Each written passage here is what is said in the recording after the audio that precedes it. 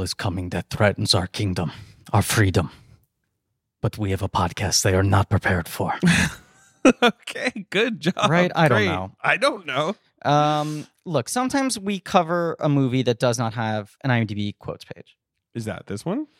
This Well- has got a few. This well- has got some trailer. Look, it's certainly not a thing we're going to harp on to any degree in this episode, but this movie's already been the victim of bad faith online trolls, right? Mm, And this film has enough quotable, cool, badass lines in the trailer. right. And the movie's already a hit. It is the type of film that usually gets a fully submitted, filled out Uh-huh. quote page pretty quickly on IMDb, but is usually a largely a user-generated site. Yeah. I have to feel like this is some kind of troll. The one quote on the Woman King IMDb quotes page is Nesca, Yeah. It's good, Veladetta's characters. It says in brackets, as a company of warriors break out into a song and dance. And then the quote is, if you like pina coladas and getting caught in the rain, if you're not That's into not in the yoga, film. That's not that right. Unless, I mean, is that like a, post-credit scene I didn't catch? Maybe I had to say through the run. credits. I Okay. say through the credits. There's a post-credit scene with a mid-credit cookie with Sheila Atim. I may not have seen that. Yeah. It's just kind of a nice moment. I mean, What it's is it? It's one of those things. It's her like at the grave sites Sure. of the fallen warriors, sort of Sure. like saying a prayer for them. It's one of those things where we're now so conditioned that when something like that You're happens, like, you what does it expect mean? But it's Lashauna's actually Lynch to come out of the grave, her hand to fucking rise. Woman King 2, baby, Right. out for revenge. Right. Zombie King. Right. It's a thing that fucking Old Guard is obsessed with as well. It's a thing that Oh clearly, yeah, Old Guard had one, right? But Yeah, but no, I'm just saying the Gina thing of like she's very interested in not letting the collateral damage of action sequences just become be forgotten Fodder. and just be like, They're yeah, that's people, fair. they But died. I just didn't know there was a little scene there. Yeah. I can explain why in a minute. they don't but yeah. sing the Escape the Pina Colada song though. No, they don't sing that. I mean, that's too bad. Do you know that and we were just talking about this right before we started recording. Literally everyone on the internet is exhausting. And I'm going to say pretty close to the top of that list myself. Yeah. We all should stop it. Introduce our podcast. This podcast is called Blank Check with Griffin and Dave. Wow. This podcast is called Blank Check with Griffin and David. I'm Griffin. I'm David. It is a podcast about filmographies, directors who have massive success early on in their careers and are given a series of blank checks to make whatever crazy passion projects they want. And sometimes those checks clear, sometimes they bounce, baby. Mm-hmm. Now, today is a one-off episode, Mm-hmm. returning to a filmmaker we've covered in the past. Our final in a series of new films we've been covering. We got 3 new movies in a row: a Miller by George Miller, Robert Zemeckis. Zemeckis. Yes. and a Prince Bythewood. Gina Prince Bythewood. When we did Gina on this show, summer of 2020, Summer of 2020, correct. not a great time to be a person. Tough time. We did it. Was it in between Miller and Zemeckis, in fact? It's funny that they're all believe- together again. Or Yeah. was there Efron in there too? It's hard to remember anything anymore. I think it was Miller, Efron, Bythewood, Zemeckis. Yeah, that sounds right. Right? I'm just checking. Yes, correct. If only they discovered a long lost Nora Ephron film to fill out this month. Yeah. But yes, That'd be fun.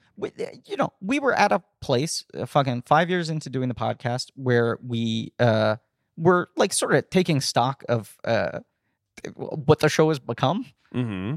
And, to a certain degree, she is a filmmaker that both you and I really love. And not only that, have sort of shared our love for. We've talked about seeing Beyond the Lights together was like a very key early moment in our friendship. That's a good point. And all that sort of shit. And it was the one time we sort of went like, can we sort of change the thrust of the show and who we cover? And that we're essentially picking someone who is right now maybe starting to get issue checks. Mm-hmm. Mm-hmm. Can we sort of try to use the Right. fact that people take our show somewhat seriously, or at least give it some weight to but kind of push a filmmaker who is often not discussed in these terms into a conversation and to try to reckon with a body of work. And that was for a very big budget Netflix movie that was apparently watched by 8 billion people, Big hit. a totally real number. Forever's Harder Than It Looks. In the Old Guard. Yeah. I think we just And very correctly much- anticipated that she did have her biggest project coming up, and It did feel that way. We were sort of so- getting ahead of the thing, which we don't usually do. Mm-hmm. It was also she had been in conversation for like doing one of the fucking Spider-Man spin-off movies for a while. Old Guard was her finally getting to make the action movie she wanted to make, and then this was almost immediately after Old Guard. This gets announced. This was a thing that had been in development for a long time. Yes. At one point, she was contacted to write and direct it, developing Correct. it, but she was doing Black and Silver, which was the Spider-Man Silver movie. and Black, I believe. Yes. Booey. And then years later, this comes back around to her with a script and an offer Correct. to direct. Yes. She's not doing the Old Guard sequel, which is coming out sometime next year. Is it filming? They Is have filmed that's, Yeah. All right. I, in fact, was looking it up yesterday, missed the announcement that Henry Golding and Uma Thurman are in it, That's cool. along with the entire returning cast. Should we do it? People would love that. Yeah. So Old Guard 2 directed by Victoria Mahoney. She's a good director. She's done She a did lot a of movie called TV. Yelling at the Sky with Zoe Mhm. Kravitz and Gabourey Sidibe. And then she did a lot of TV, and then she was the second unit director in Rise of Skywalker. Yes. Which was this big deal. And it was sort of like a lot of people like She did the McHugh, Fortnite stuff. J.J. Abrams. I'm joking. She did the Fortnite stuff. A lot of big blockbuster filmmakers have for a very long time sort of been boosting She's her good. as like Check this her is someone out. who should get. In a way that I read an interview with Prince Bythewood recently where she talked about Ryan Johnson being a really big advocate for her, sort of bringing her in to his process when he for was Victoria doing Mahoney? Last Jedi. No, Oh, for Gina. Okay. For Gina. Sure. when she was doing Old Guard, that she consulted him a lot in how to deal with a movie of this size. Here's a stat that I just kind of hadn't clocked. I was in one of the either New York Times piece or Hollywood Reporter piece. I was reading as much of the sort of recent Gina interviews around this movie coming out. We're talking about The Woman King today. Her new massive hit film. It is A+ cinema score. People are spontaneously breaking into applause breaks. It's a crowd. It is clearly performed above expectations. A people's in every favorite. way. It performed above expectations. It's doing I great. certainly feel in a upcoming month without a ton of major releases, it has a chance to really kind of hold on for Have a while some at nice the box legs, office, yeah. which I really hope for. I would love to see her continue working at this scale. But the thing she pointed out in this interview was, and I might be fudging the numbers a little bit here, Love and Basketball costs like $14 or $15 million, I think. Okay. Then Secret Life of Bees cost $11 million. Uh-huh. Disappearing Acts, her TV movie, cost $10 million. Right. Beyond the Lights cost $7 million. It's been going down. She God, was like, she made Beyond the Lights for 7. Yeah, Which I is think we talked about it. insane. Yeah, it's very Especially the scale of that movie actually feeling like it's representing Even award though shows and concert tours and a fucking famous person in a mansion and all this shit. Insane. So she was talking about in her stress leading up to the Old Guard, it was like, I've had a career where my budgets have only shrunk, which is the opposite of how this usually is supposed to work. And then Old Guard was a $70 million budget. Even with weird Netflix accounting, was It was an expensive movie. 10 by her times what she had gotten on her standards, previous film. And beyond that, like, you know, multiples beyond her most expensive film, which was her first film at that point, like 20 years earlier. And then this movie cost 50. Yeah. It cost 50, but with a lot of COVID difficulties. It's smaller than Old Guard, you know? It doesn't feel that much smaller, does It doesn't. I Yeah. do think you can, and I say this only in a way to give her credit. They've talked about, they filmed this movie in South Africa. Yeah. They start filming 3 weeks in, Omicron hits really fucking hard. Yeah. Like devastates. It was because they started November 21. Yeah. There was a question of whether the movie would ever resume production. Right, because it was Omicron was there first. Remember, it was South Africa was where it they were at started. like ground zero. Yes. And it like decimated them. I believe they were shut down for like 6 weeks. Hmm. She was not sure if the movie would ever come back. And when it did come back, they pretty much had to change every single aspect of how they made the film. Like in her mind, she was going to have twice as many extras in every scene. Right. Which is what you Larger expect from scope, this larger kind scale. of movie, right? Yeah. Even just big Lawrence of Arabia style crew, movie. Yeah. how many yeah, people yeah. are allowed on a set at any point in time changed dramatically. And I do think in ways that I give her credit for, you can sense at certain moments like she is being very smart about how to shoot and cover this to work around. And she even talked about like her choreography had to change. You know, they did months of training with everyone before the film, but then, it becomes a lot more deliberate in terms of what you're allowed to call someone to do. It does feel like a big, expensive movie. It does. Feels big, right? Yeah. It's going for old school Hollywood epic, I feel like. Like a big sort of heroic action war epic of the golden age of Hollywood. Based around a historical figure.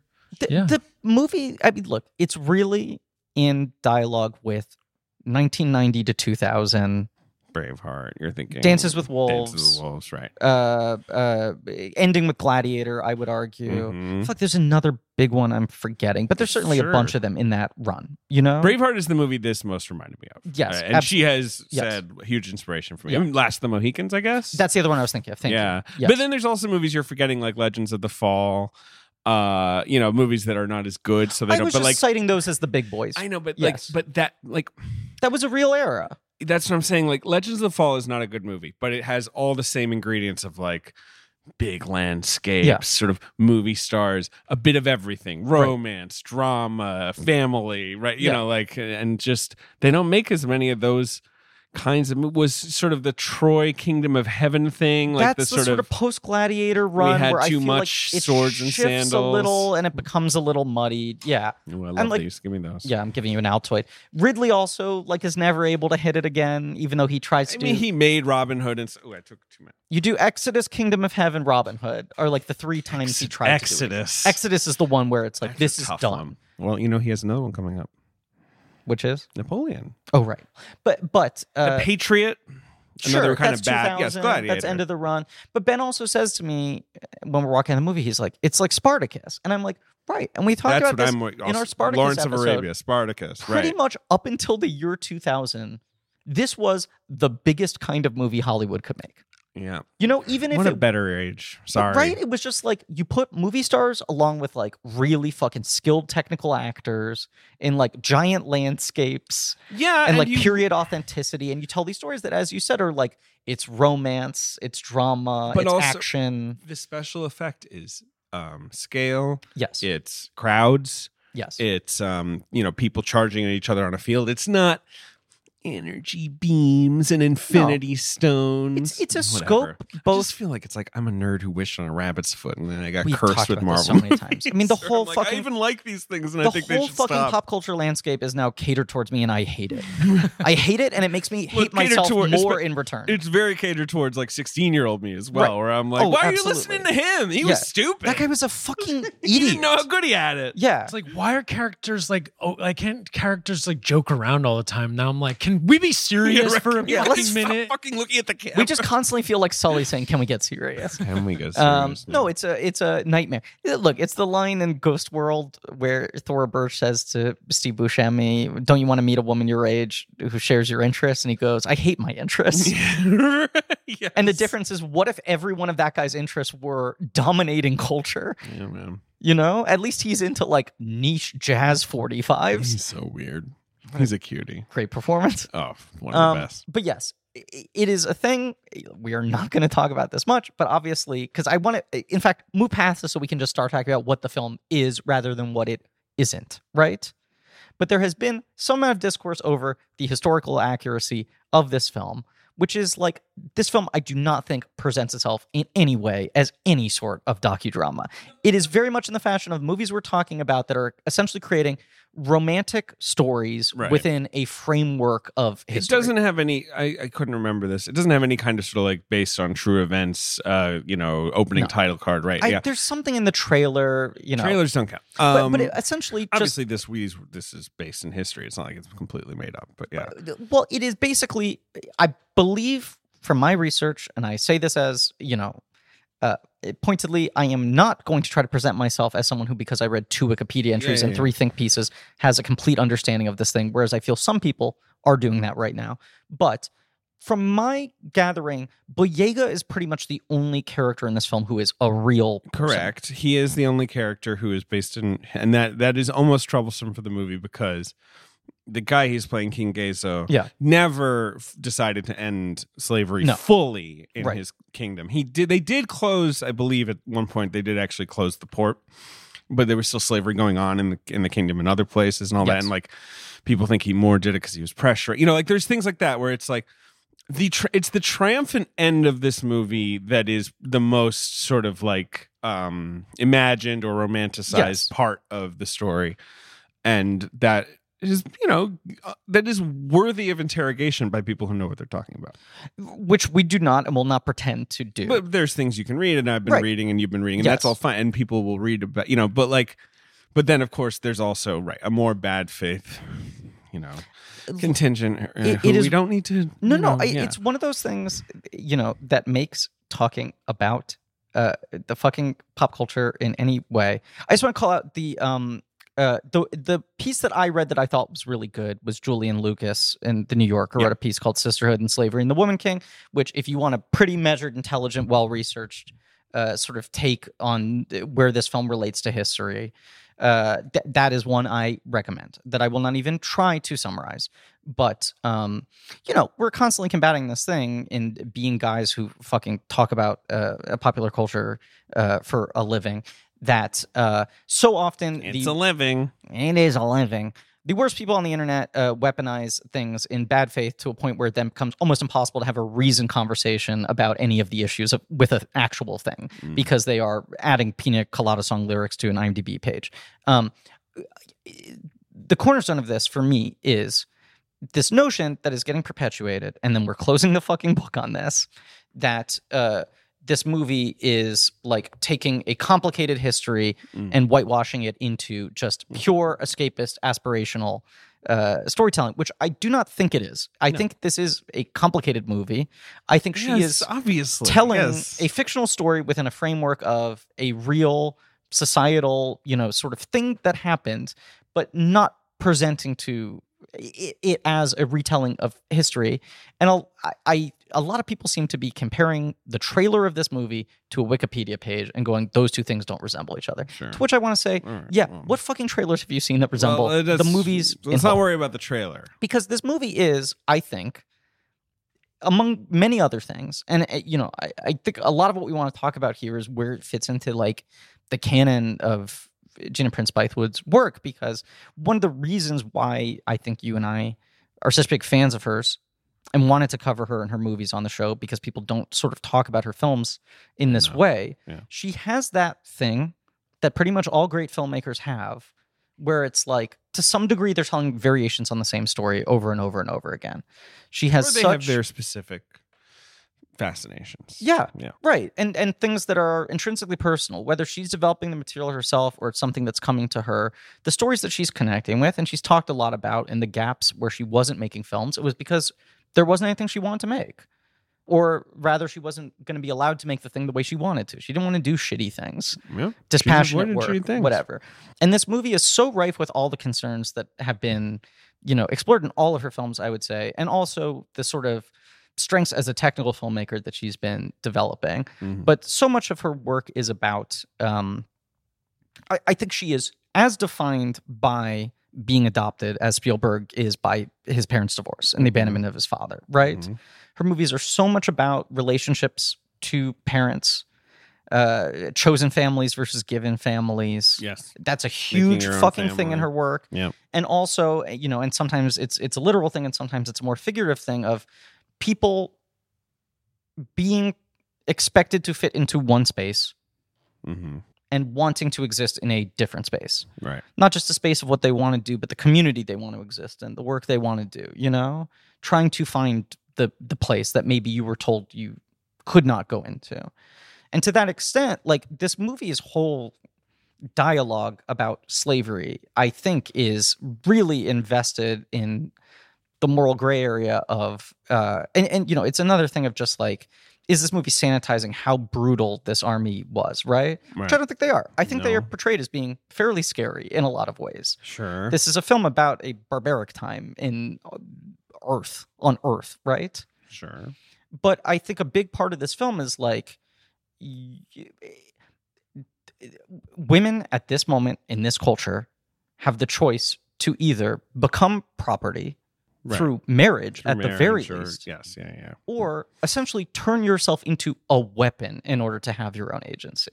Right. And the only pathway to autonomy. Yeah, this is right. It's to hone yourself into a ruthless blade. Yeah, but not just that, but also, and you have to lock yourself away. You have to, or, not from everyone, but from, society. People can't look at you.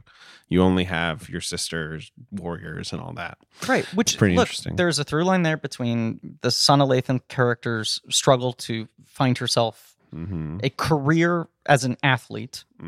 Certainly the Old Guard is very much about this. And I would even say the Beyond the Lights is so much about that, her needing to create this pop culture figure, this sort of other person she can become in order to have a key to life, that becomes oppressive to her. Let's talk about, let's Woman King. It's produced by Maria Bello. We all know her. Season 4 of ER. That Prime Suspect remake where she had the hat.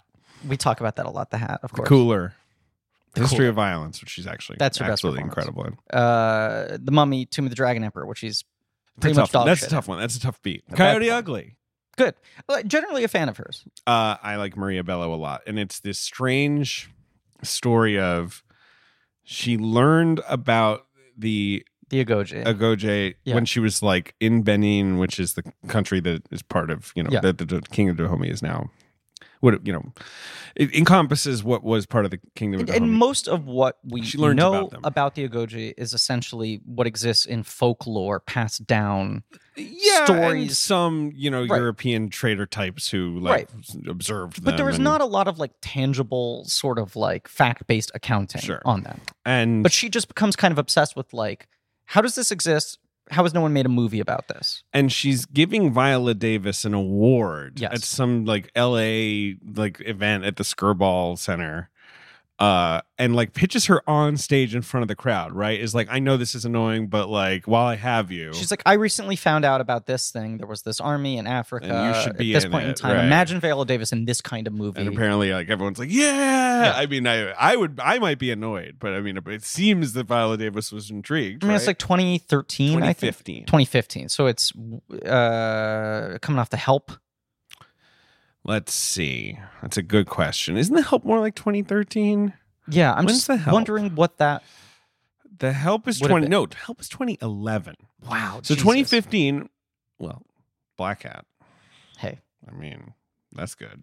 But it's a year before Viola wins an Oscar, right? That's Fences is 2016. Yeah. So Viola Davis is a major, serious, well-respected actress, but maybe I feel like it's sort of post Fences. Because it's Widows and this, yes, and to a lesser extent, the Suicide Squad movies are where it's Viola Davis is almost your movie star lead, right? And before then, that you're was forgetting the other thing. The big thing in between is How to Get Away with Murder, which that's 2014. So I guess that was already right. on. And that was maybe that was finally someone has framed her as a true leading woman. Right, she's bankable. A big deal. She's talked a lot about in a, I think, completely fair, just way that she still is not sort of thought of on the tier of someone like Meryl Streep. Right. Which obviously Meryl Streep's had a longer career, won more Oscars, whatever. Right. But there is that thing where I feel very often Viola Davis is kind of taken for granted as much as she is viewed as national treasure. And also watching this movie, I kept on thinking about she is basically one of the most famous actors in America. Yes, she's a very, very famous actor in person.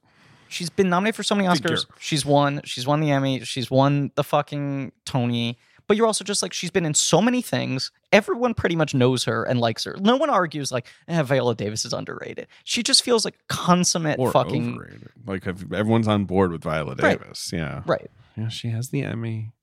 She has the It's she's just one great. of these things where her doing a movie like this. She's in Black Adam? What the hell? It's Amanda Waller again. Yeah, well, obviously. Yeah. Jesus. Which, look, I hope she is really good in those. I really like her in the Suicide Squad movies. I just am annoyed about it. And I agree. And I almost feel like that's the thing that finally gives her the cachet to make this movie, along with a couple other phenomenons we'll talk about in a second. A little bit, but I think Widows too. Anyway, look, all right. So SCX is the first place they go, which sort of makes sense at that time. Because is Kathy Schulman running? Correct. Kathy Schulman, who produced Crash, and so won a weird Oscar, is running STX at that moment in time. Which is sort of a mid-major studio where maybe you could go and say, like, hey, I have a movie that's not based on a superhero or not based on some franchise, but like, you know, at that moment they were trying to be the smaller studio. Right. And it's truly just kind of like Bello and Viola going, we don't have a script. Right, we just have this idea. There should be a movie set in this period, in this world, about this army. Yeah. Everyone turns it down. STX offers them $5 million, which is obviously not very much money to make a movie this size. Everyone's thing is, you can do that as like an indie drama. There's no way this is commercial enough to be an epic on the scale you're talking about. You can't do this as an action film. Davis mentioned this on... I went to the world premiere of this bullshit. Ben is shaking his head. That doesn't make sense. I went to the world premiere of this film. I'm not going to brag, but I was at the world premiere in Toronto. And, Davis mentioned this when she was introducing the movie. Like, she talks about it a lot, how she has very dark skin and how she feels like that's made it especially hard for her to be a movie star. And she says, like, in press, like, oh, studios would be like, if you cast lighter skinned celebrities, things like that, they wanted whatever Hollywood may perceive as more box office palatable actresses. Prince Bythewood is approached, but she's busy on Silver and Black. She says, when you have a script, come back to me. Right. I can't write this right now. Obviously, that Silver and Black never came to fruition. Yeah. Then they meet with Hannah because they had to make way for Morbius. Yeah. Then they... Yeah. I mean... then they meet with... Three sides. TriStar. Yeah. And Nicole Brown, who I think is the person who... She was on stage at TIFF, and she's like the sort of biggest sort of booster of this movie. Right. And the success of Black Panther. This is... the biggest which thing. Is the biggest thing they have. Because the Dora Milaje are very much based on on this like history. Yeah. And so I guess that's enough. They get the $50 million budget. Right. It finally becomes a thing where like Black Panther is so beloved and the Dora Milaje stuff is so beloved that the idea of getting to make this movie for $50 million with an Oscar star feels like a pretty safe bet. You watch the trailer and it's very much sort of advertising itself as almost like this is the real Black Panther, know? Yeah. There was that vibe. The trailer is a lot more conventional than this movie is, I would argue. Or at least a lot more modern. Yeah, the movie is conventional in ways I love. In an old Hollywood it's kind of way. old-fashioned, right? It's sort of framing it as more of a modern... Yeah, sure. Right. And as you say, shot in South Africa, plagued by COVID problems...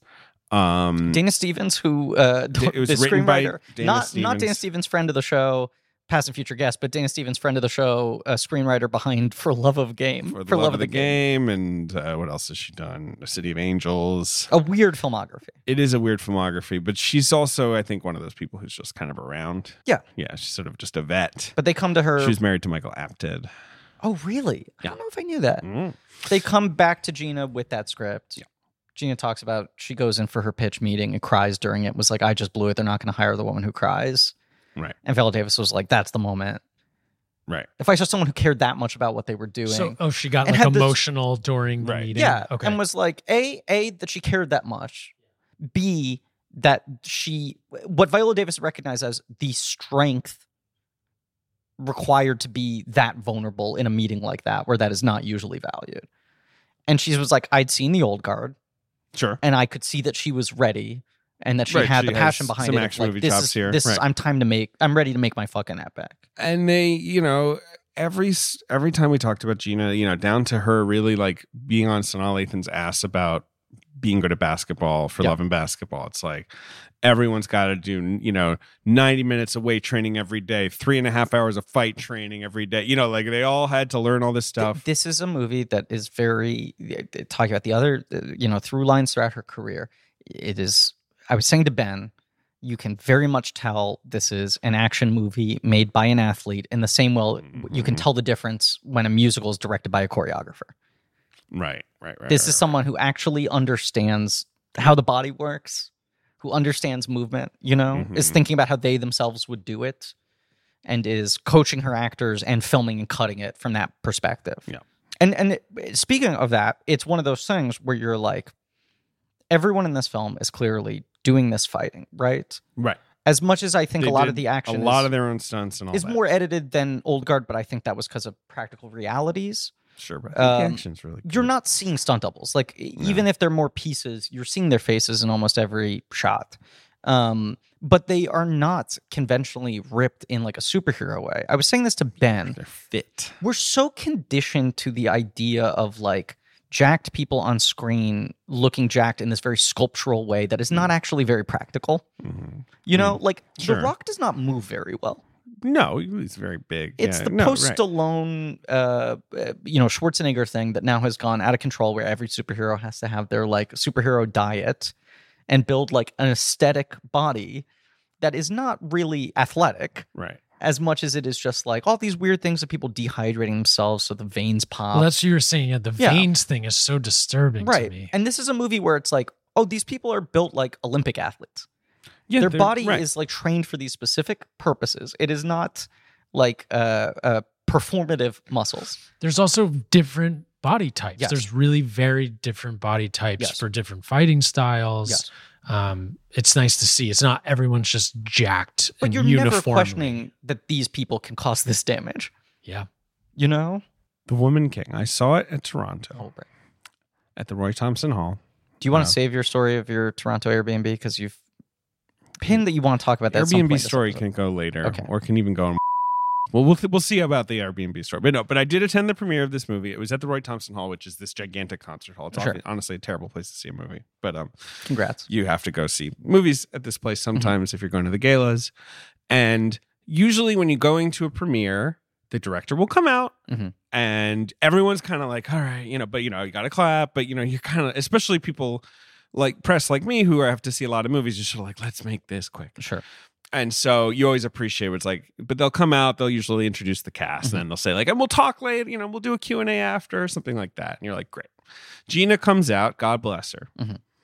She brings out the whole cast, who obviously all look incredible. Yeah. Imagine the cast of this movie basically just in like ball gowns. They all look fucking insane. Sure.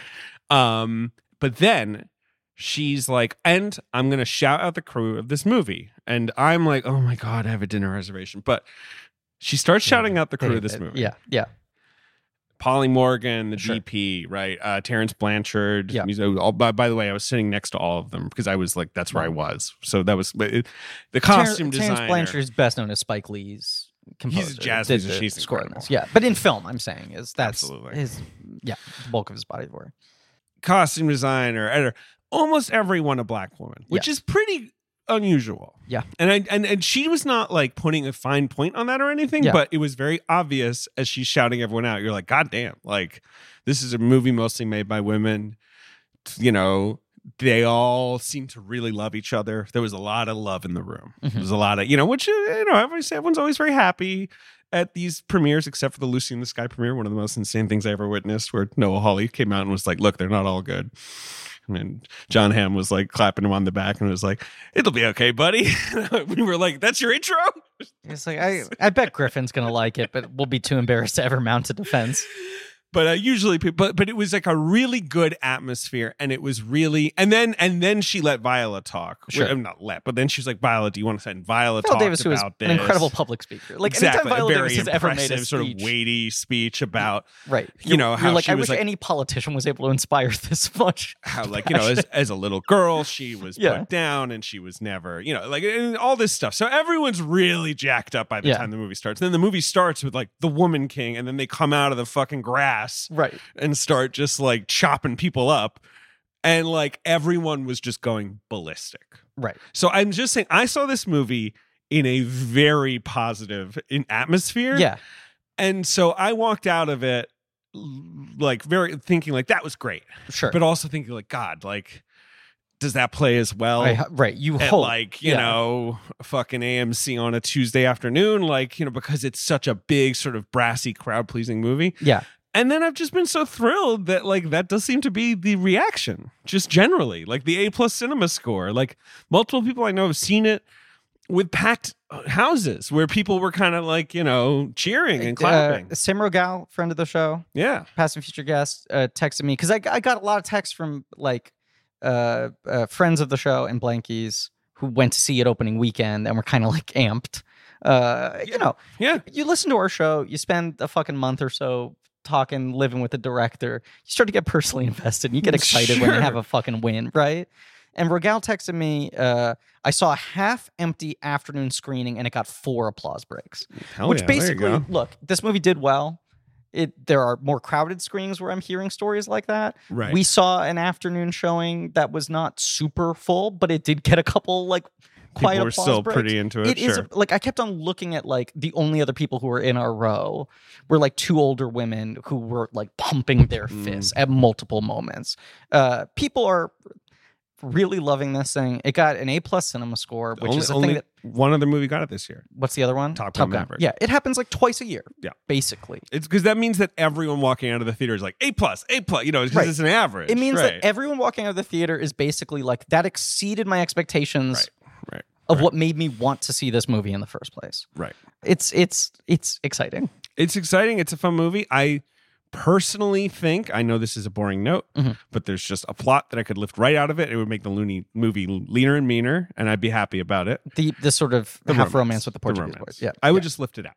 But I also understand and I think it would just lift right out. It would just lift. I do too. Whoop. Yep. But I understand the feeling of like, this is an old-fashioned epic. It should have a romance. It should have these kinds of swooning moments. It should have this kind of like attention to the narrative. I give them credit for not going like full fucking John Smith Pocahontas with it. You know? Well, sure. Yeah, it certainly could have been more detrimental to the movie. Right. It feels like a pretty contained thing that is more used as an exploration of ideas and to be able to check off some of those boxes. The thing I was not prepared for is how much of this movie is the look, we're going to get into spoilers in this episode, but how much of it really comes into the mother-daughter relationship. Right, sure. Which is really the emotional crux of the movie. That's the big emotion of the movie. But the other thing I was kind of surprised by is like, this is kind of Viola Davis's like Sean Connery performance, where it's like this movie is more of an ensemble than I was prepared for it to be. Me too. I mean, I was sort of having the Widow's reaction which I love that movie, but I was like, once again, she's given herself this very locked down, lead in quotes, but like she's surrounded by an ensemble that is popping. Yes. And she's almost given herself like a less rewarding role. She rules in this movie. But she's really good at it. But even with Widows, she is more the narrative spine of the thing, even though she's allowing everyone else to be more colorful. Right. In Widows, she's really locked down. Yes. Like that's like a really contained. Right. This is different. This is like really kind of the narrative jumps between the 4 of them. Sure. Right. So Sheila Atim, Go ahead. Sheila Atim, Lashana Lynch, and Thuzo Mdadu, who is she was in the Underground Railroad. This is her first movie ever. Yeah, I guess so. She's done a lot of TV, but I guess it's her first movie. Yes. Yeah. Pretty cool. Which is wild. But it really is the 4 of them and sort of them in different 2-person configurations. A little bit. And then Boyega obviously as this sort of, character the Portuguese guy as a side character. Right. Hero finds Tiffin. The he was main there. 4. He's the other one. Shout out to Hero finds Tiffin. Yeah, he's the villainous one. Right. But him sitting, so I'm in box B at the Roy Thompson Hall. If anyone wants to look at the Roy Thompson Hall seating map, I do. I'm in box B, so I'm sitting with the crew mostly. I'm sitting with Shirley Lee, friend of the show, as well. Shout out. Yeah. But then in box C, the next box over is Gina and the actresses. Sure. I was actually sitting next to Gina. We were across an aisle. So I kept watching her watch the movie because if you're sitting next to a director, you want to see. I want to see, because obviously she's seen it. Right. So I want to know, like, is she watching the audience? But it's like watching a parent watch their kid at a school recital. Right. Is she laughing at the laugh moments? She was just locked in, but not expressive. It was interesting. But it was just funny. Hero surrounded by these like absolutely gorgeous black women who are like all looking crazy, and he was just like, hi. Anyway. Ray Fiennes' his nephew? He's certainly a Fiennes. He is nephew to both Rafe and Joseph Fiennes. Okay. Son of the 3rd sibling? And son of Martha Fiennes. Oh. Who's a director. Yeah. It's that Connery thing, especially like, the last 10, 15 years of his career, I'd say sort of Untouchables as the inflection point, where it's just like, I will lend the star power, the gravitas, the genre credibility to this thing. But I'm in my 50s or over at this point. Right. And you can build an ensemble around me or put me with a younger star, and I'm essentially like legitimizing other actors by putting them in my orbit, you know? Yeah. Not that these actors need to be legitimized, but you know what I'm saying? Like, this movie immediately makes all three of them far more into movie stars than they were before. Lashana Lynch, who's one of these bizarre cases of, like, I was talking about with Ben, someone who sort of had this, like, incredible reputation in theater and then immediately starts getting thrown into blockbusters. Yeah. In a slightly, not her fault, cart before the horse way, where you're just like, everyone's betting on this person really big. A little bit. So right. It's tough, or not tough, but a lot of pressure. This is definitely the movie where I'm like, oh, I get it. Oh, she's so good in this movie. This is like the part. She's like also, incredible. She does have the most fun role. Yeah. She's the fun one. Yeah. Right? She is. Because, like, obviously, Nanisca is the leader. Right. The advice giver, this, right. And then Nawi is the young one who's impetuous and breaks the rules. But she basically is the protagonist of the movie. She's kind of the protagonist, kind of the audience surrogate, right? Yeah. Amenza, who is the Sheila Atim character, and that actress is wonderful, and I'm loving that she's everywhere all of a sudden. But 2 shots in Pinocchio. Did you catch her in that? 2 shots in Pinocchio. She's in Doctor Strange for 5 minutes. Like, you remember? She gets a lot of close-up reaction shots in Doctor Strange. She does, because she's such a striking actress. Well, yeah, that's why I was. Oh, you think she was cut out? Who the fuck is this person? Yes, there's the fucking Green Minotaur who's also all over the merchandise for Doctor Strange and does nothing in the movie. And I've heard from a lot of people that there were entire plot lines with the 2 of them that were cut out. I believe. That makes sense. I think she was supposed to. She has weirdly high billing in the movie. Sheila Atim is just a really, really accomplished British theater actor, and I feel like Hollywood isn't that Lashana Lynch zone as well? Hollywood has just discovered Disney's like just throwing everything at her. But like, what a fucking good showcase for Lashana. But for both of them. Well, for her too. But Sheila Atim playing the wise counselor, the right-hand woman, right. the sort of second in command. Right, the cool saucer under the hot coffee, right? Yeah. Like, she's sort of the one and then, Izogi is the fun one. She's the whatever. She's kind of badass. She's a fucking badass. She's the only person who seems to get enjoyment out of her life, Yeah. Sheila Atim's like such a functionary, and as you said, the Viola Davis character is so clamped down the entire film, and as the movie goes on, we start like revealing her literal and emotional scars, right? But when she starts out the movie, it is like that opening shot where she rises out of the grass. It's the thing. It's why I think Suicide Squad is kind of the guarantor that allows her to do this, not just because Viola Davis wasn't someone that was maybe being thought of in an action movie context before doing fucking DC movies, even though her character is not the action character. Right. But the other thing is, the thing that is impressive about her in the DC movies is that she just is able to like turn on that fucking sociopath scare. That stuff is cool. Like when she goes around shooting people. Terrifying woman in the world. The other thing with her in those movies is that she somehow fits into the silliness of them without being silly. Yes. And it's sort of crucial for that character to not be silly. Like, because obviously the superhero movies, everyone's always like, right. Hey, you better go get Hawkman. Hawkman, am I right? What is he, a Hawkman? Right. Where I come from, there's no such thing as a Hawkman. There's just hawks and men. You're like, oh my God. But she never does that. She's very serious. She talks about all this stuff seriously. I don't know if Amanda Waller says like Enchantress has breached, Sector 3 or whatever, but she can say that and you're not just like, oh my God, this is so embarrassing. You're like, yeah, Enchantress, I guess, has breached Sector 3. I mean, this is part of her big, like, fucking, you should pay me as much as Meryl Streep monologue that went viral years ago, where it's just like, she's like, I can do literally anything. She kind of And it's one of those things that doesn't feel like a brag. She's just like, I went to Juilliard. I am like such a technically competent actor.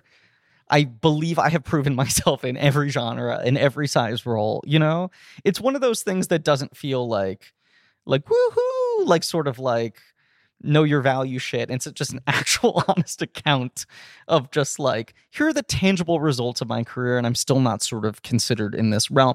And not being able to get a movie like Woman King financed for so long, But it is that thing where like when she rises out of the grass, you're just like, oh, she knows how to very subtly make herself the most intimidating person on the planet. It's pretty cool. I think her eyes say so much. Intense glare. She has some of the most expressive eyes of any actor working today. But the thing that's incredible about her is that it's like entirely behind the eyes. Like she does not actually emote with her eyes in a performative way. It's truly just all back there. She talks about, I've said this before because I love it. But she talks about in interviews how her entire approach as an actor is that she wants to be like a cat. I think I remember this. That she's like, if you study a cat, there's nothing more compelling than watching a cat and trying to figure out what they're thinking and why they're doing what they're doing. Because cats are really inscrutable.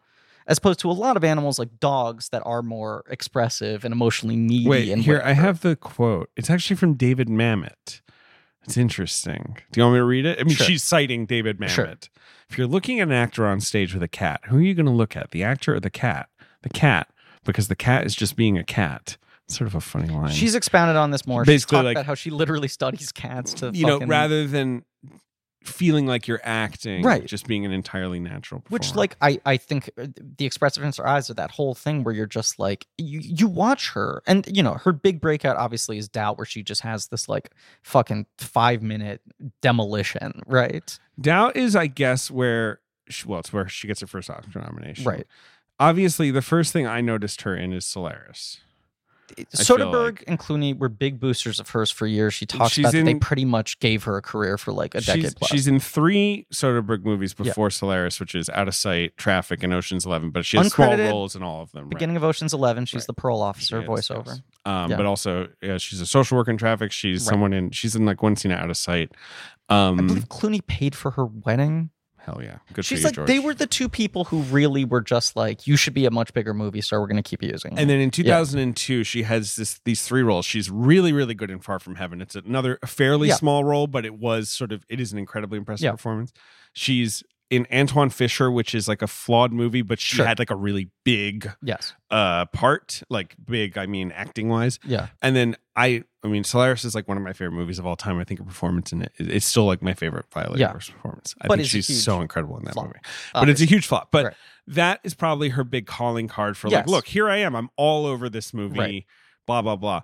But then it's like, she's not in another, I think she starts to do more TV and stuff. Yeah. But her next credit is Get Rich or Die Trying. She's grandma. Have not seen that. That's the 50 Cent movie. I remember. I mean, I remember the movie itself. But I know I saw it. The name Get Rich or Die Trying. Oh, yeah. She's a small part in Syriana. Again, that feels like the sort of Soderbergh Clooney universe, right? The Architect. What the hell is The Architect? I could not tell you. It doesn't matter. Not a big movie. She's apparently has a small part in World Trade Center. She's in Disturbia. She played a lot of cops. This is the thing. I mean, she's like played a lot of detectives. She's like, I played enough cops, nurses, right, social workers. Like this was how she was paying her rent for a long time, and occasionally, on a good project. But Solaris is the only time she was really kind of maybe given a meaty role in a movie like that. The other thing I am forgetting is that she did win a Tony for King Hedley II, I believe. And that was in like 2001. That was like a featured actress Tony. So that obviously, that's a big deal. She's in the zone where she's very much then an she won another one for actor. Fences. And you're like, there are all these directors and actors and movie stars who are just like, this person's the shit. We should get them on set. If you can get her for one scene, it's worth getting, but is not getting the roles, is one of these people, like, very often the case where you're just like, on stage, they can play anything. They're, taken seriously and given real meat. And in film, they're often playing these sort of functionary roles. Right. But she's always good. And she's always good. You see her in one of those movies before she was a bigger deal, you're always like, God damn, Viola Consummate professional, and just has a different energy than anyone else in film. It is that weird sort of like, it's that thing that I think very often makes movie stars where you're like, this person's holding something back.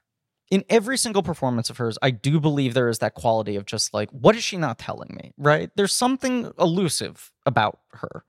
And she can be funny, she can be charming, she can be supportive, she can be scary, she can be whatever, She can play high status or low status, but it always feels like she's not showing you all of her cards.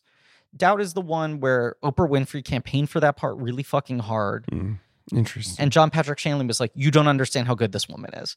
And then when Oprah sees the movie, she not only is like, you're right, but she brings Viola Davis on her show, and she's still like, if you don't nominate for an Oscar, you're fucking insane. It's incredible. It's 5 minutes where she just like destroys the fucking movie. She fucking kicks in a film Streep's with like ass. Amy Adams, Meryl Streep, and Philip Seymour Hoffman. Yeah, well, they're all fucking asleep at the shop in that movie. In my opinion, I think Adams is great in that movie. She's pretty good. I mean, that character is a little difficult. But I think she's pretty great. good. I know you don't like that movie.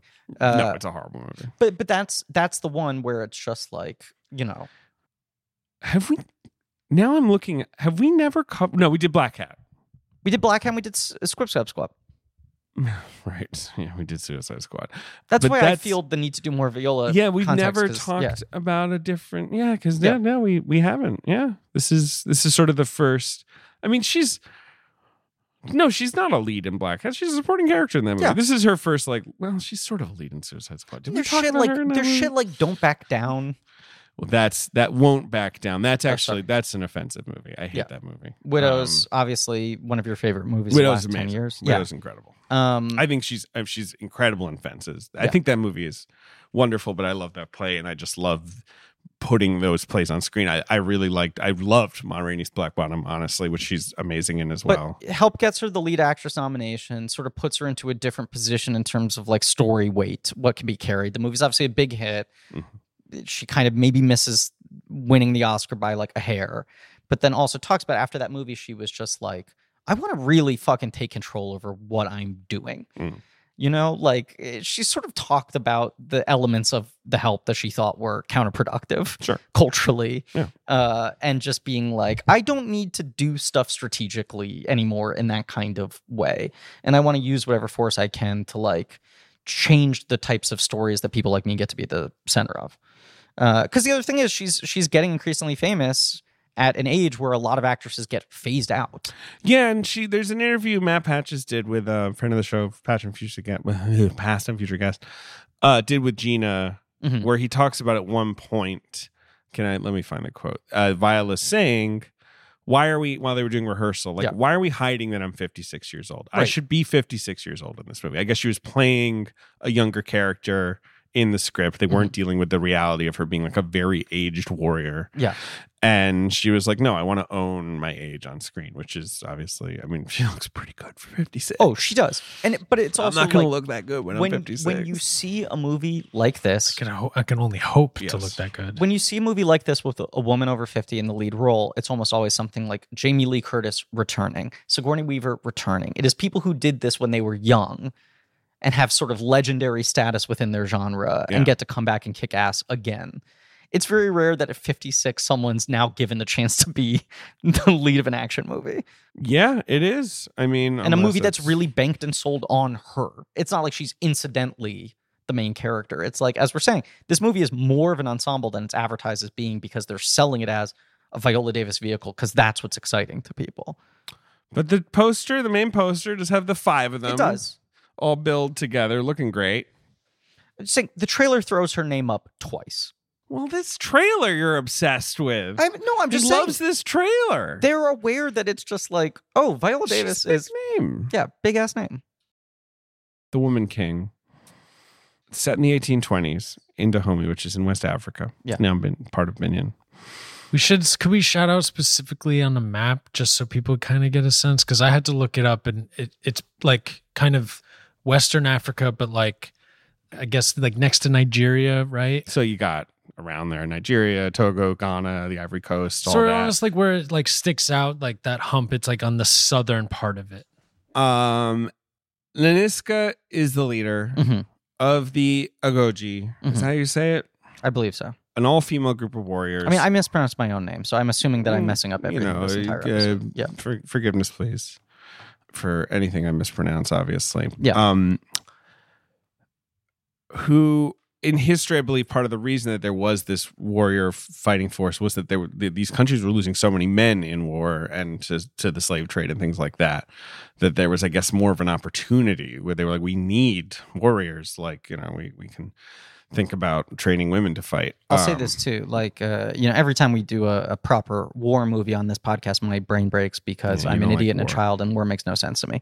But when you watch a movie set in like an era like this, I'm like, well, yes, this makes sense. I understand in this era, if it's literally about like, we have to protect our fort, other people want to invade our fort, you have to train people to defend it.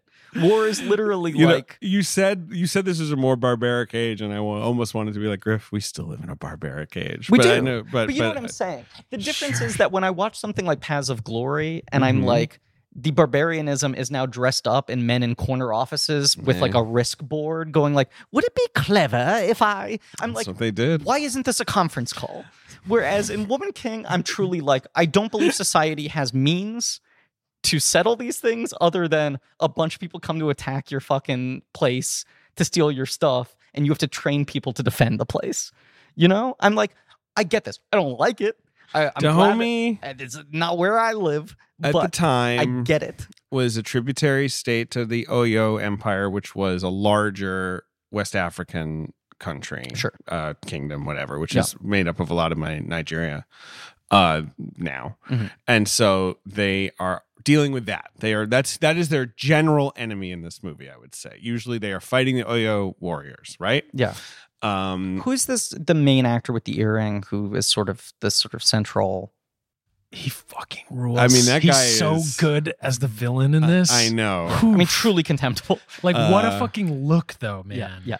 Yes. I believe the character is called Oba, right? Yes. And the actor's name is Jimmy Odukoya. I don't know him that well. Let's see. I mean, you know, he's got a bunch of credits to his name on IMDb, but mostly movies I don't recognize. It is a thing this movie does that I think is actually pretty... He's a Nigerian actor, and it seems like he mostly works in the Nigerian industry.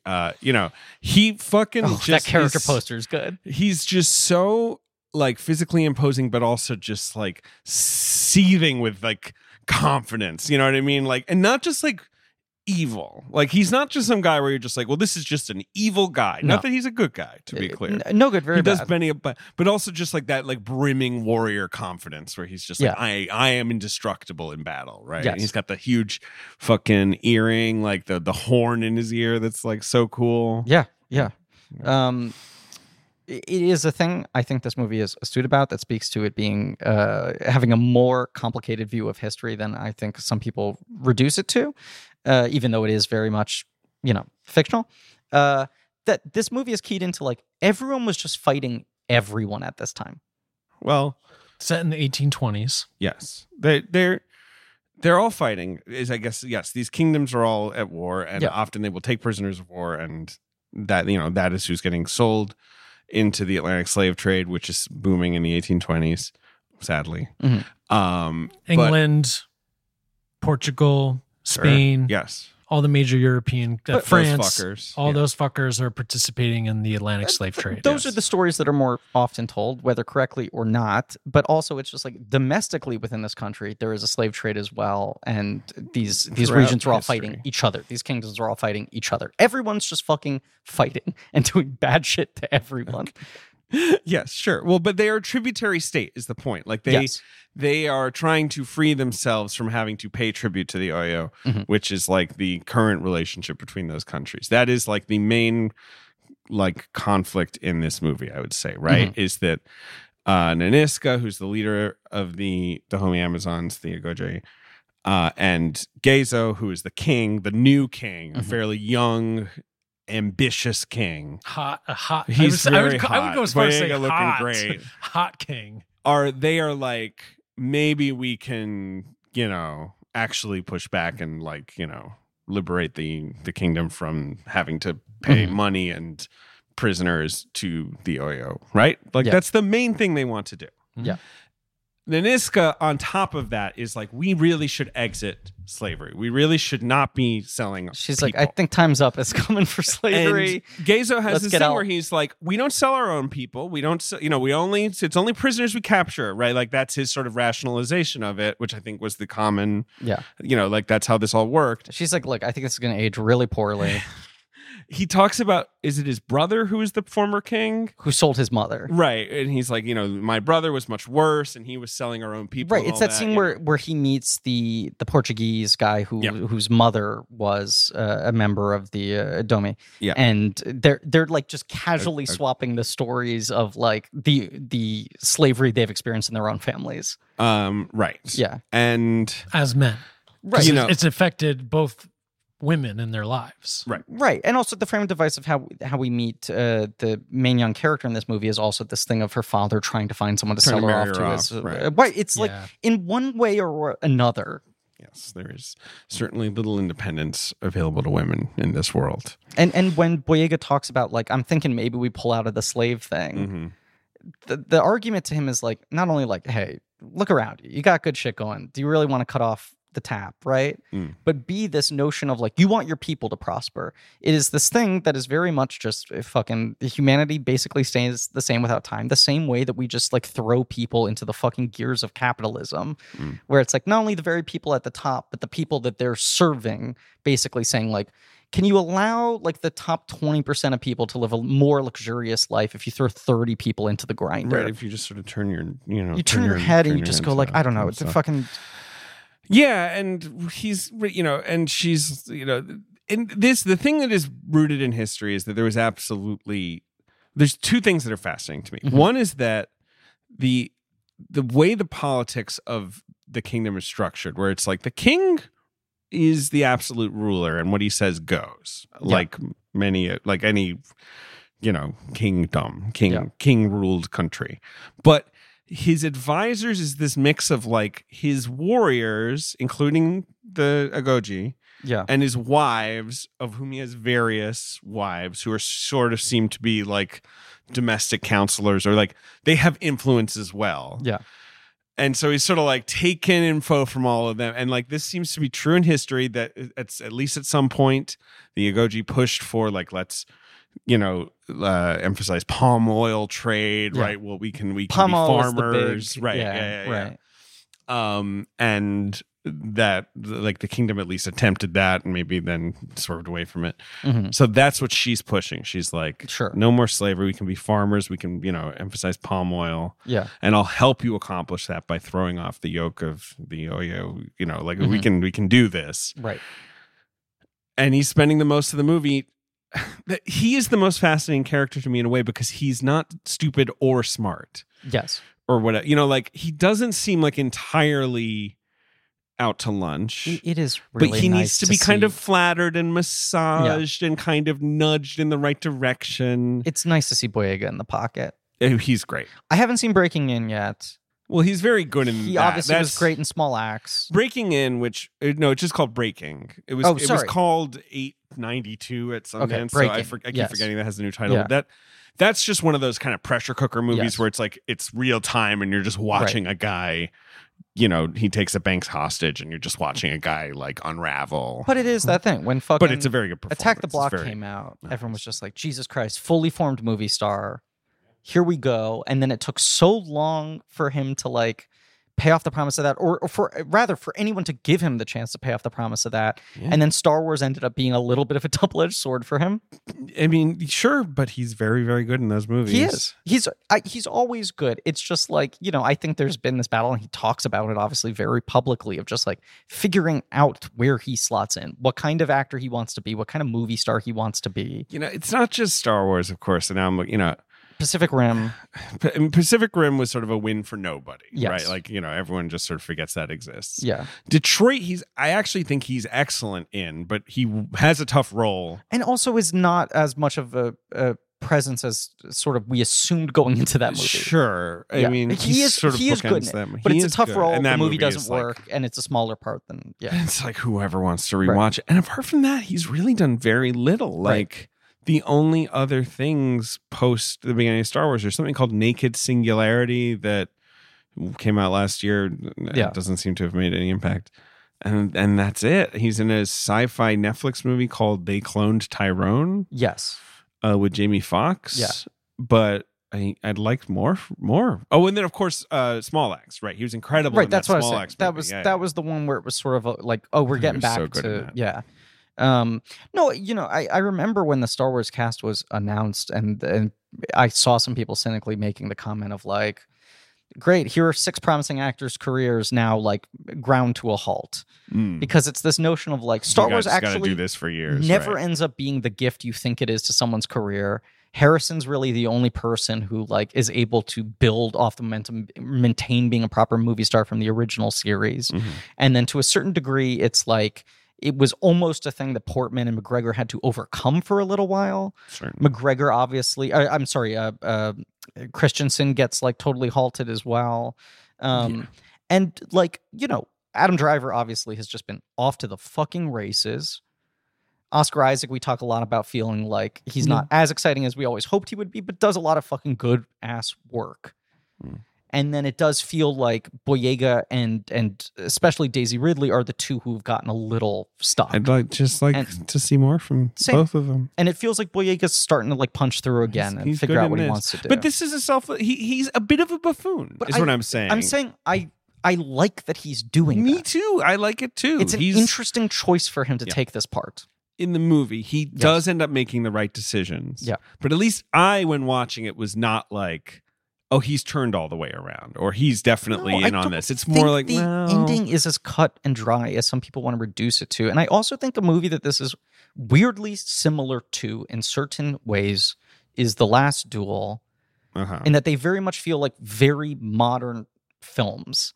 They're not trying to like pretend that era was more modern than it was, but they're sort of like telling the stories from a modern perspective and using them to sort of be in dialogue with the shit we're still dealing with today. Yeah, I wanted to shout out, there's in his court too, there's a handler who's queer that I don't think has like very much to do on screen, but it's just the presence is there. And I think like, to your point, like they're doing little things to just like be somewhat contemporary with this historical. Yeah, and it doesn't, to me, it does not feel like hollow performative stuff. It's like, Sure. Yeah. Yeah.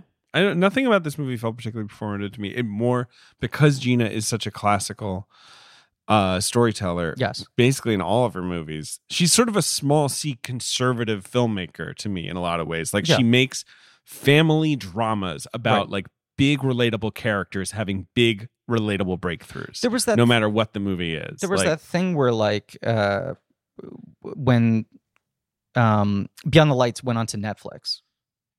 Sure, right. Like you know this, right? The rights went to Netflix or whatever. Right. Yeah. And then it got filed under like black film as a genre. Sure. And she was like, this is a romantic drama. This is like a melodrama. These are the films you should be putting it up against. And like Reed Hastings actually responded to it and took a meeting with her and was like, maybe our algorithm's fucked. No. What he said was like, I can't control it. I can't control it. It runs me right now. We have to whisper. Me. All of my decisions. Yeah. It's making. Right. I'm plugged into it at all times. My face is going to change based on whatever you want to look like. The algorithm's like Ava and Ex Machina. Yes, right. I saw Saranda. I sat next to him, or right next, very close to him for Glass Onion. Yeah. And I said, "You've ruined cinema, sir." No, I didn't say it. Thank you. I also sat right behind Daniel Craig, and I took a picture. I'll show you. I took a picture of the back of his head. I don't usually take pictures of celebrities, but I was just like, the back of this motherfucker's head looks like Daniel Craig. Let me find it. I have one quick complaint, just that I saw Slick Films, and you know me, I love like a wet movie. It's not what you think. It's like kind of more like, like bro kind of. Oh, like you saw Slick Films on Netflix, and you were mad that it was not right. It's not a collection of wet movies. You were looking for some oily pictures. Yeah, Jesus. Yeah. Yeah. It just looks like him because it is. It really does. But his head is kind of a perfect circle. Yes. And then he's got these boink jug ears and obviously very distinctive hair color, close cropped. Yeah. But yes, no, she's a very classical filmmaker. Yeah, that's and what I mean. It is why you have to view this movie in the context of the other types of epics we're talking about. She's sort of, I'm overusing this phrase, but in dialogue with the history of turning historical events into aspirational epics. And then she told Patches that she has another thing lined up that sounds sort of Woman King. It sounds fun. She said she was deciding between two products, and one of them was big, like a big scale thing. Yeah, I just like that she's working at a good clip again. Well, that's true. Yeah, because that's the thing is, of course, it's like, I don't need her budgets to be bigger every time, because I understand some filmmakers don't want to make a $200 million movie every time. Yeah. But I do want her to make movies consistently, which it does seem like the industry now understands that she's a pretty talented filmmaker who has an interesting perspective on things. Yeah. And so she's getting jobs. But it does feel like throughout the 2010s, it was more like she had to like fight for a meeting or whatever. Like fight to, pitch anyone on anything. Yeah. Or maybe it was that she was like, they'd be like, hey, do you want to make this? And she'd be like, well, I want to make it well. And they'd be like, oh, yeah, that'll be expensive and take forever. Can't you make it badly? Yeah. Like, doesn't that kind of what happened with Silver and Black? Like, I think so, basically. Bit, and then at some point they were like, why is this a movie? It should be 2 movies. It should be a series. And she was like, what the fuck are we talking about? Stupid industry. I have a script that's good. Let me make it. Right. So I don't, Silver and Black in one film? Are we blowing our load too fast? I think that was truly... Let's do Sil and then Fur. We need to learn how the name comes together. Can we get to Black? Black can be can be on HBO Max, and then the ampersand. I'm sensing spin-off potential. The plot of the movie, The Woman King. We begin on this big battle where they're rescuing women who have been abducted by people who are going to be to be sold into bondage. Yeah. And another thing I think this movie is about is, in a very sober-eyed way, is just like, it is incredibly difficult to extricate yourself from bad systems. It is why the world remains bad. Yeah. My attitude is I sit there and I just go like, stop it. Stop doing that. Yeah. Well, instead, the kingdom is just weighing whether or not to, I guess, go to all-out war. Right. Go to just like, can we challenge them openly and, rather than just like be defensive. Mm-hmm. So Gezo, the king, who's got a bit of a chip on his shoulder, is kind of into that, but they need more people. Yes. And then we are... And I think also has a chip on his shoulder and also like wants to be the new hip modern king. Like a little bit of that. He has that attitude of like, I want to seem smarter, more in touch, more, Yeah. Yeah. Because there's a character that's one of his wives who is kind of, she got a lot of laughs at the premiere. I don't know if you guys got, who's kind of throwing some shade at him because he's like, General Niska, what do you think? Right. And he's actually listening to her. And the wife character is kind of the like, why don't we just stay status quo, right? Like that's what she's always gone for. Like, why do we have to stir the pot? She has been lucky enough to rise to the most comfortable position a woman can have in that culture at that time. And people are afraid of losing their status. 100%. So we have this parallel track, which is Nawi, who's the girl who basically anytime the dad tries to marry her off, she's just like, you little cuck bitch, I'm not going to marry you or whatever. Like she's impetuous. She's impudent with the men. There's that moment when she has her final sort of like training test and Boyega is like so charmed by her and he is like, if you weren't such a good warrior, I'd make you a wife. And everyone laughs at it and views it as like, wow, you've really proven yourself. And it's such a like deeply sad moment. Where it's like, that would be the win. Yeah, that would be the win. Yeah, that would be the lucky and you, like, you get to marry the king. Here's the person who's now found the one way she can exist on the terms she wants to in her life, basically. So Nawi is basically just taken to the doors of the castle, the fortress of the wherever the Ogoye live. Sure. Dropped off. Because the general people are not allowed to look at them, which is fairly cool. Yeah. And it's just sort of like, I don't know what to do with her. You deal with her. Right. And she's immediately a pain in the ass. And Izogi, which is the Lashana Lynch character, is just like, you seem fun. I'll take you on. Right? Yes. And that's kind of, I mean, it's classic Hollywood storytelling shit. That's how we learn everything. It's how we learn about how the kingdom works and how everyone lives and, how life functions inside the walls of their, and it's easy stuff. But the other thing is you're doling out with Viola Davis's character, the sort of, I mean, the thing I just love in Gina movies so much of how much she will focus on these little moments of just understanding how much visual storytelling can be conveyed in a glance, a reaction, a moment of privacy, whatever it is, right? Mm-hmm. I think it speaks to her also as an athlete too, where she's just like really keyed into the amount of story you can get out of body language, even in just a parting moment. Mm-hmm. But you're getting these moments of like Viola in the bath, tending to her scars. Yep. These sort of like, well, this is you got to see this fucking badass opening action sequence where she's just like ripping it up. And now it's just like, this one's 56. Her whole body hurts. Sure. There's a certain degree to which she's like sharpened herself to just being kind of like so tightly wound and dead inside and all this sort of shit. These moments where she's sort of by herself and doesn't really know what to do with herself to a certain degree, right? Right. Well, you don't have much of a life. Your life is good in one way. Right. In that you get to live independently in part of this collective. And it's forged by trauma. She had a traumatic life that she has now found a way to escape from by having to like turn herself into a Terminator. But you're a soldier. Right. You're in danger. You're not just a soldier, Gotta but keep these fit. women truly are like human weapons. Yeah, they're pretty down cool. to even just, the carving of their nails and everything. It's like everything you do is to make yourself the most efficient weapon possible. But she immediately starts to react strangely to this young woman who has now entered. I did not put that together initially, but yes, she is kind of like on her guard about this girl. Who you feel like is, your initial maybe take of that is like they're very similar, and that's why they're butting it's the heads. classic, right? I see myself in her, and I don't want her to You're make like, the same is this mistakes just or fucking whatever. like Tom Skerritt and Top Gun or some shit? Is this just like right? Yes, teach the hot-headed kid to learn some humility or whatever? But then you get this moment where she witnesses the scar on the shoulder. Yeah, Reacts really strangely. Goes to Sheila Atim. That comes late in the movie, It right? comes It's like post second. It's around the 40 halfway. minutes in. Yeah. And says like, what happened to the baby? You've Right. already gotten the glimpses now of clearly she suffered a lot of sexual abuse when she was younger, sort of being, haunted by these men and whatever. And you realize like, oh, she had a child Right. that was given away. And now she is finally at the point. They're not allowed to get married or Right. have children.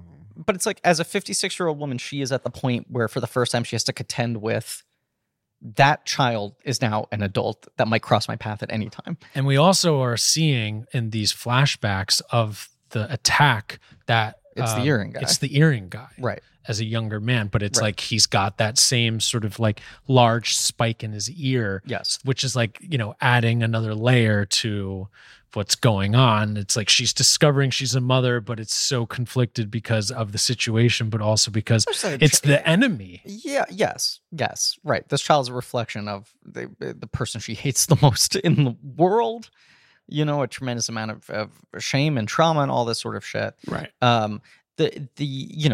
I watch it, I think in a more conventional way, it's going to dart around this thing for a long time. And then you get the scene where they're both in the bath together and Viola cuts open her shoulder and tells her the story of basically she an analog tracking device, right? Yeah, she did a very metal way of tracking, right? Like, or marking her child by putting a shark tooth inside of her.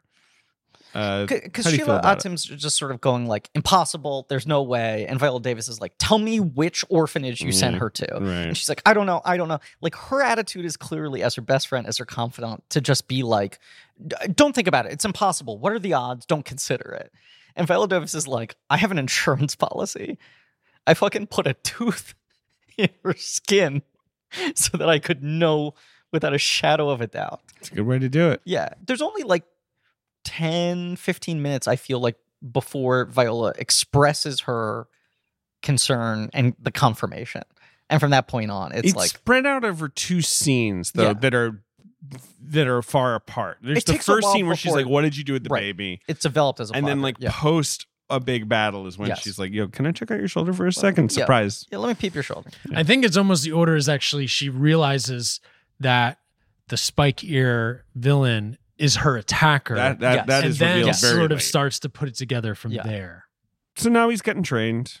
Yeah. Izogi is sort of combo teacher and big sister. Yes. I guess. Drinking right? whiskey. Right. Yeah, because exactly. obviously Viola Davis is so Works loath hard, to plays take hard. on any maternal role with her. She's already going to be like tough love with everybody. And she has such greater conflict, with this child. Yeah. And so they're mostly training with hand-to-hand combat. Pretty cool. Yeah. stuff. And using like weapons, Yes, swords and knives. That moment, that's swords. Oh my God, the fucking swords in this. Guns, you do see muskets in this Right. movie, but they Yeah. don't wield them. Well, she There does are- at the end. At the end, but mostly while wearing colonialist garb. right. But mostly in the movie, there are like the idea is basically they don't mostly don't have guns, Right. but they do have some male warriors who use them. But like it's sort of like the Dahomey Amazons are very fast and agile, and it's not really their vibe. One of the key trailer moments of Lashana Lynch with the spear in the Back on shoulder. trailer. Should we do a separate episode on the Woman King trailer? The movie's a big hit. No, go ahead. No, the thing, it was when Ben was like, Oh God, this movie is Cringy. very visceral very for visceral. people It is. who For- don't like blood. Especially and for that this kind is a of stuff. PG-13, Yeah. right? It's a pretty good PG-13. Like it's Yeah. like successfully gnarly for a PG-13. yes. And, she's she's always interested in showing the actual consequence of violence rather than just as we said. But the test where she's going up against the male warrior, and there's the spear between the two of them, and they have to walk closer to each other until one person backs off. Right. Some gnarly shit. Yeah. Oh my God. Yeah. And then I love the movement, like the celebration, the dancing, like all of the specifics of like how they chant. Yeah. And just like celebrate. It's all just like really rich and like thought through. Yeah. And they sing the Pina Colada song. Those songs they sing, by the way, are historically accurate. Mm-hmm. They did not like make up new songs for them. So you've got this side plot that I really dislike, where you have Santo Ferreira, which is the hero finds Tiffin guy, who's like a Portuguese slaver. Yes.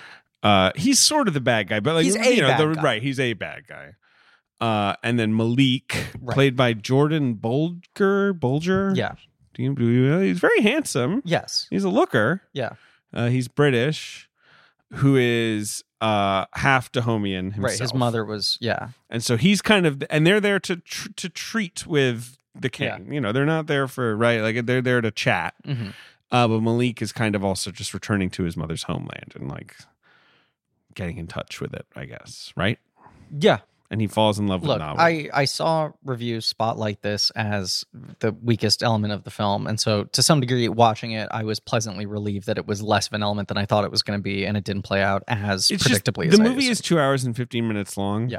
He cut that out. It's 2 hours. It's a clean 2. I'd love that. Yeah. And I just think it needs to be either just more sketched out or just non-existent, because it feels the most perfunctory. It just feels a little perfunctory. I'm like, why do they like each other? Because they're hot. And I'm like, well, they are hot. And shout out to them and props to them, actually. And that is a good reason to like someone. But I just... It's a good reason. But like, she's like in the middle of like forging this like deep bond with these women and like learning to be a warrior. And then at the same time, he's like, hey, what's up? And she's like, oh, hey, what's up with you? And I'm like, but I feel like she's more into like, I don't think that would be enough to draw her away from this. And obviously the overall arc that she has is she realizes like, no, I can't be with him and I can't go away with him. Yes. Right. We're and I knew throughout the movie, like, we're coming to that realization. We're not going to end with her being like, let's sail to Portugal. We'll have a nice life. Me. Yeah, let's move to England. Who does that? You know what I mean? All right. But I just... Or maybe they would just need to have the most electrifying chemistry where I'm like, well, yeah, these two are just so amazing together that, yes, I get it. I didn't really totally buy that. Mm-hmm. But like I said, it's an old-fashioned romantic epic. You're looking something up. No, I was looking at the New Yorker piece. There was a part I was trying to quote, but I couldn't find it. Okay. Yeah. People should read it. It's a good piece. Yeah. Yes. I think it's better that we just direct people to, well-written pieces by people who know what they're talking about. Right. The movie starts with a big action sequence. It has two big war sequences at the end. Yeah. One just versus the Oyo, right?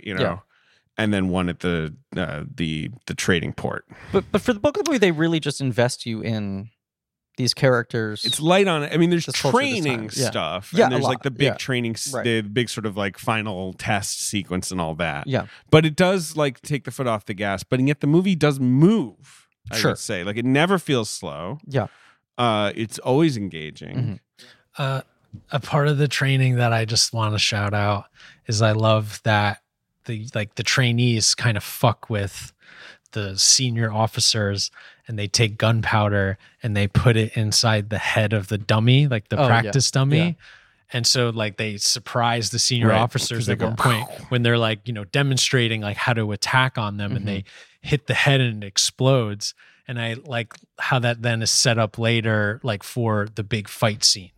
Like they use that tactic later. What's the line? It's like, you don't need a gun to use gunpowder or whatever, right? Is that her line? Yeah. Yeah. The big sequence where she sort of pretends to like offer the Oyo the tribute, because the Oyo at some point show up and they're like, not only do we want our usual tribute, but we want like 40 of your Dahomey Amazons. And he talks them down to 20 or whatever. Like there's the sequence where like they're supposedly presenting the warriors as prisoners. Yeah. And then obviously it's a decoy and she fights and it's cool. I feel like we've talked about over the years a frustrating trend of like, especially big studio films, trying so hard to be clever and being aware of how much more literate moviegoers are, and sort of like there's such a cottage industry about recognizing tropes and people sort of throwing basic screenwriting principles against it. Think it's fucking cliched, overwritten, whatever, to the detriment of you start throwing out a lot of cliches that exist because they work. People start doing sort of clever subversions. Sure, use the baby in the bathwater. You're saying clever, clever's sake. Right. Don't. Sometimes we can use these things because they work and they are success. You talk about this being the only other A+ movie of the year, along with Top Gun Maverick, which is another movie where everyone's just like, "Oh, you just make a movie." Yeah, but also you're just hitting all like the classic old Hollywood things that have worked for people. But a movie that has every cliche in it. Yes. Top Gun Maverick. like. Everything where you're just like, wow, but it's so cheesy. And I'm like, yeah, was that a problem for you? And they're like, no, not really. Right. Yeah.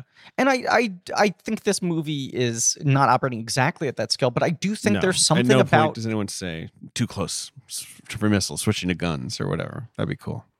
But you know what I'm saying? I do think that this movie is operating in a somewhat similar vein.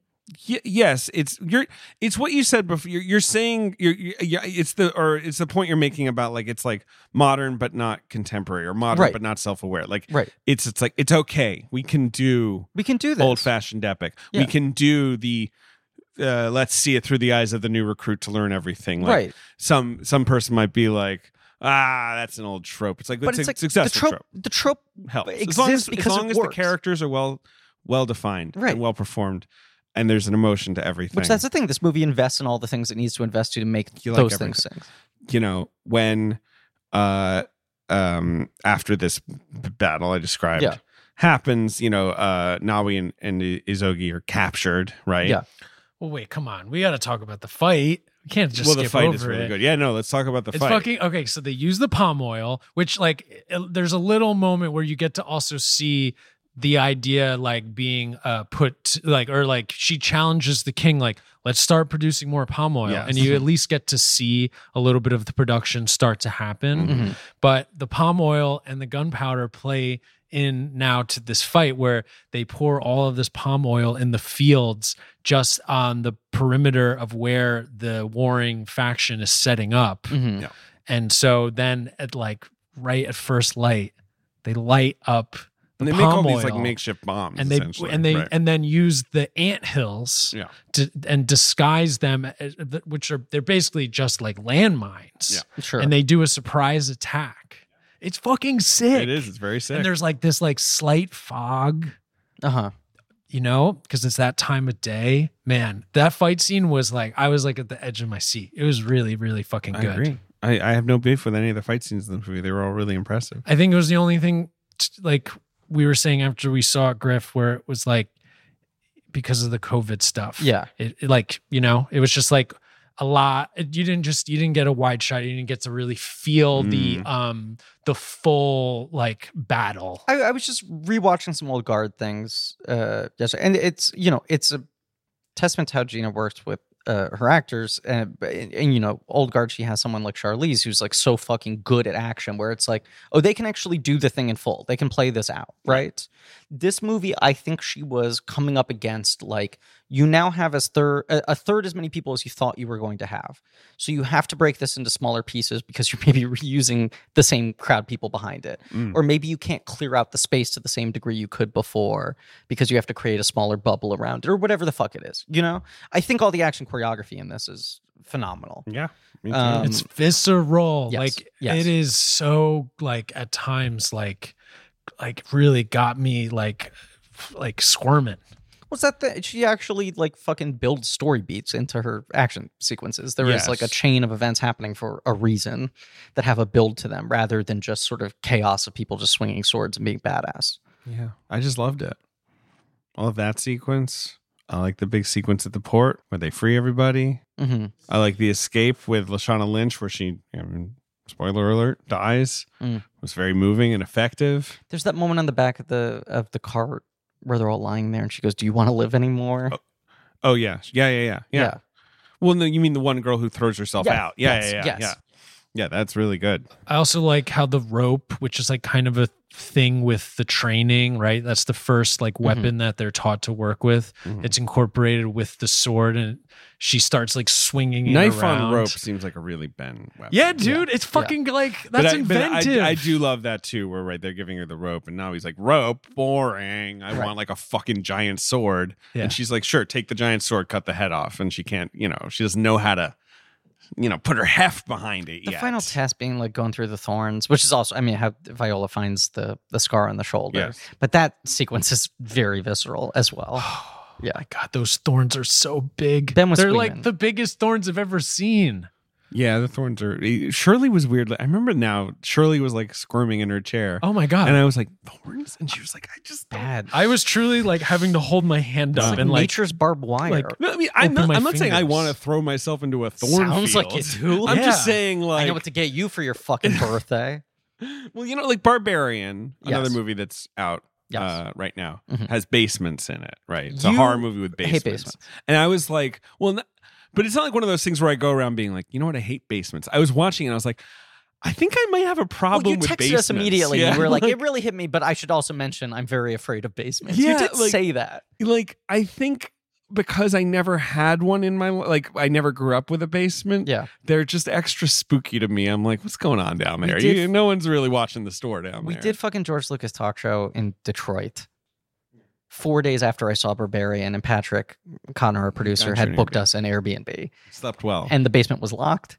And I was just like, I hate everything about being here. Should have gone in there. I couldn't. Should I want to check just to make sure.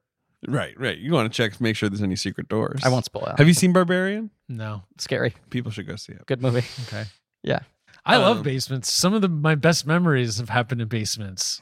That's also a movie that is interesting in that you talk about me criticizing movies for being too clever for their own good. I'm not going to spoil anything about this movie, but it is a film where if you actually line up the series of events, it is less insane in a way than the way it chooses to tell its story. Right. It actually has a pretty straightforward story.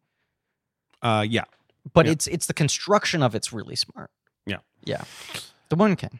Izogi dies in that when they're trying to escape from being sold, correct? Like they almost pull it off. Yeah. Yes. Which even I just feel like it's like the guns are slowly creeping more and more into this world. For as much as they train, it's like if someone can shoot you from that distance, everything you've done is going to start to become less and less effective in defense, Right. Everything you are can just be like immediately wiped out from, 100 feet away or whatever. And Nanisca has basically been told, because she has successfully defeated the Oyo. Yeah. Been told by the king, like, good job, buddy. Yeah. You get to be married to me now. Mm-hmm. Big win for you. Sure. And she's like, eh.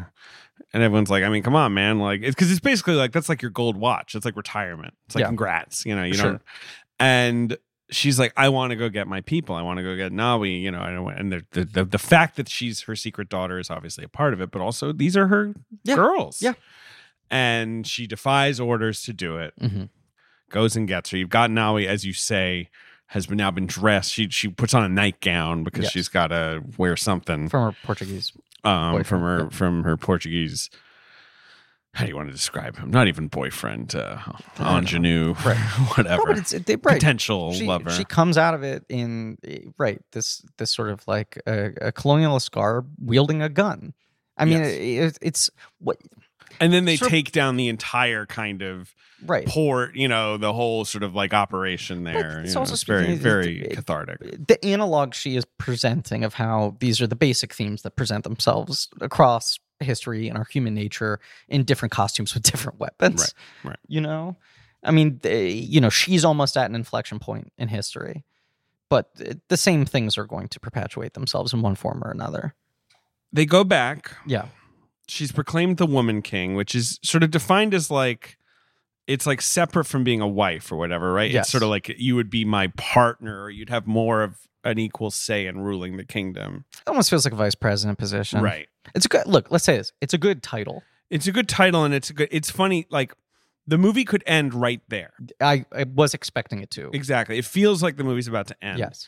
And then in my opinion, an effective, although some people disagreed with me on this at Toronto, but very Gina move. Mm-hmm. There's like 5 more minutes of her sort of going to Nawi and them kind of acknowledging their familial, right? Yes. Like, you know, their relationship, which you don't need per se. Like, it's already kind of happened. I repeat again, her entire body of work as an artist, as a storyteller, is very much informed. She's like, this is more the victory here. This is more what matters. Yeah, she comes at stories from the perspective of someone who didn't know where she came from. You know, Gina herself, the struggle to sort of find your family and all of that. And so I just have to imagine there was some note at some point where they were like, can't we just end on, and you are now the Woman King. Everyone cheers. You can imagine black. it ending the like Woman King. The Phantom Menace, Boss Nash cheering in the crowd. But I like the little coda person. I do too.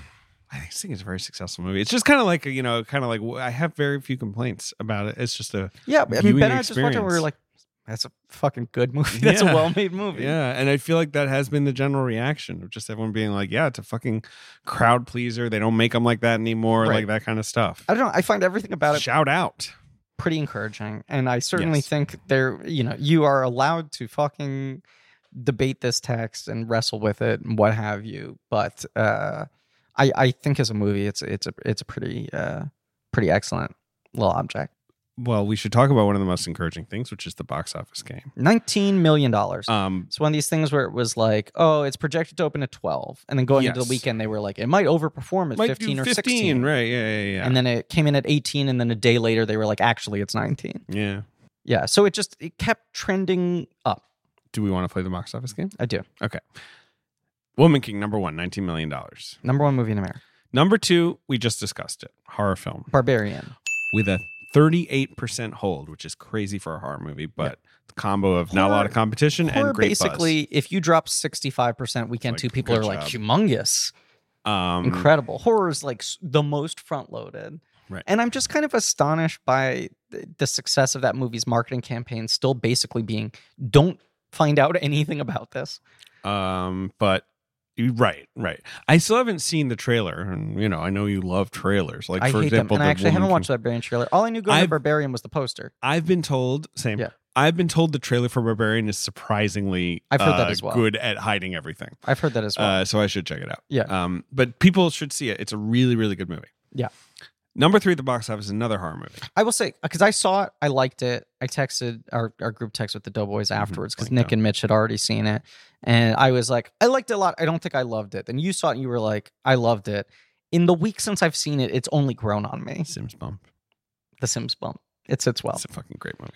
Yeah, it's pretty phenomenal. Yeah. Number 3 is another horror movie, though. It's new this week.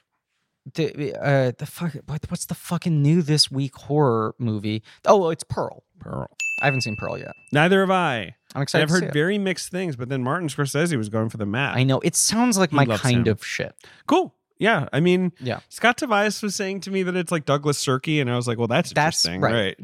Our friend Arp was like, it's like more of a sad character study than a horror movie. Right. And I'm like, sign me up. Number 4 is one of the weirdest buried things of the year. It's new this week. It's a mystery movie. Is this thing is What's called the title? See How They Run? That's right. Yeah. Which is one of those things that they like announced last year. Yeah. And they were like announcing from Searchlight, like, a mystery movie with Saoirse Ronan and Sam Rockwell. I will say, you mostly go to screenings. I've been seeing this trailer before every movie for the last 3 months. Right. It's one of those, maybe it's more so in New York, but that trailer has been unavoidable. I frankly have found that trailer annoying. Sure. And sort of like forced Westlight kind of vibes.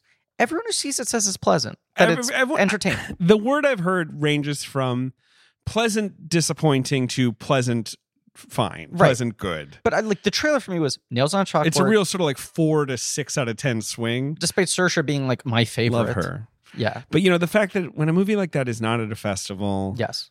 And is not really like being pushed to the press at all, I'm sort of like, does it just stink? But it more just seems like everyone's like, I don't know. It is what it is. I'm also like, is that better than Amsterdam? If people are doing their fucking Wes Anderson murder mystery riffs? Right. That's another thing, by the way. I saw Amsterdam last weekend. Yeah. Q&A afterwards. I'll just say this. The moment I walked out of the Q&A was when David O. Russell claimed that the film was 60% based on truth. That movie is so much more fictional than this film. Sure, right. Well, yeah, right. But he's pretending it's and based I would on be very surprised if it is held up to the same level of scrutiny as this movie is. I think Ehrlich had some tweet about it, and it's so true. It's like, it's such a plague, the movies that are like, that begin with like, mostly true events. This is kind of based on a true story. Can I tell you what the wording is at the beginning of Amsterdam? A movie that I do not really like. Right.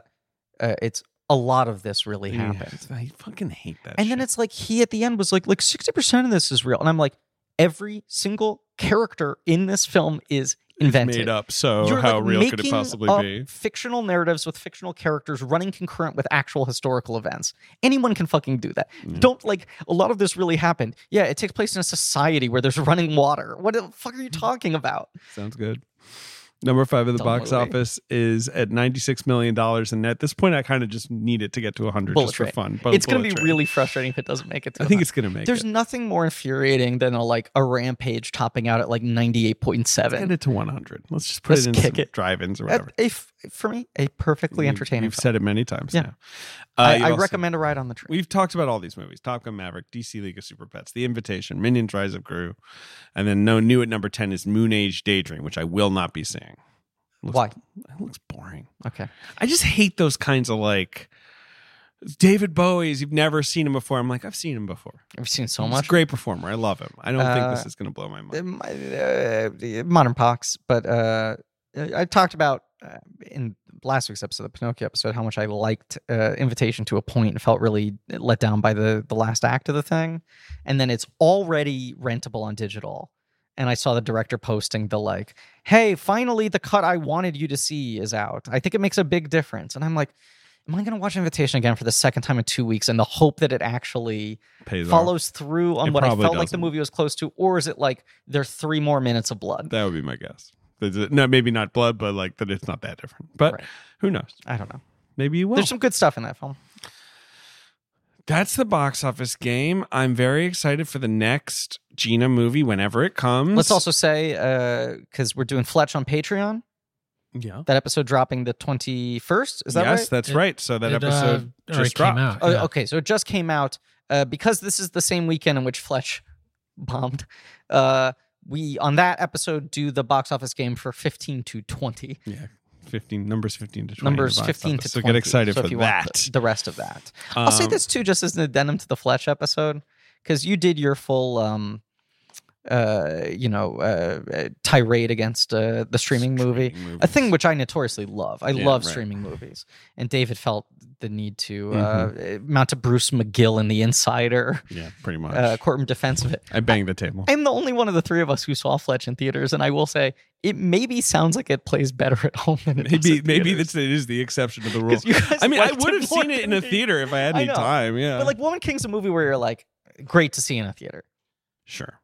I basically think all movies are better in theaters. Look, I'm willing to admit that both of you gave Fletch a half-star higher than I did. Fletch going to streaming makes more sense than Secret Headquarters or like what's another like obviously big budget movie that was for some reason put on streaming. You know, there was another Paramount the Halloween movies going to Peacock. I know those are in theaters too, but like why? Yes. Why would you think anyone would? First Kill, another one where you're like, why is this going straight to Paramount Plus? That was so weird. It's the end of August. Put it in theaters. Yes. Anyway. But yeah, it's a fair point. David, do you want to tell your TIFF story? Because you saw this movie at TIFF. You've already talked about being there at the festival. No, I'm going to save it for. Well, now you realize what you're doing right now. What? Building it up. It's not that good. No, you're telling people what's coming at the end of the year. Oh, fuck. Should we cut that out? I don't know, David. I don't know. What do you want to do? I don't know. It's your choice.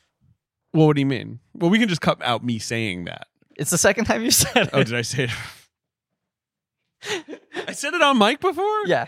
But also, do you want to tell the story now? The only thing is, it's about the circumstances under which I saw that movie. Okay. So I feel like it actually worked better. So are we bleeping out that movie? Yeah, sure, fine. That's actually fun. Yeah, intrigue. I think most people feel like they probably know that we're doing that. Yeah. Anyway. We've long said we would do it. Right. Yeah. The bill has finally come due. Yes. Anyway, David saw some mystery movie at Toronto, which we will be covering on Main Feed later in the year as part of a director miniseries. The story is that I saw it on 0 hours sleep. Wow. 0 hours of sleep, and I still like that. Sounds like a real Barbarian situation. Or a real Griffin Newman situation. I like in the game of talking around anything that happens in Barbarian, letting people assume that everything happens in Barbarian.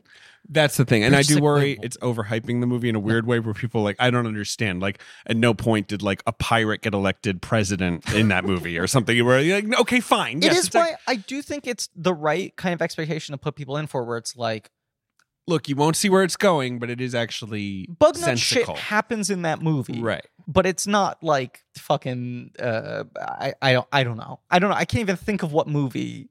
You know, a lot of people are comparing it to Malignant, and I think Malignant is a more bonkers, quote unquote, movie in terms of like it takes more flights of fancy. This film is just so tricky in the way it unfolds its story to you. Very cleverly. And it just every 15 minutes makes you feel like I literally have no idea where this is going or what this has been up until this point, which is exciting to watch a movie like that. So check it out. Yeah.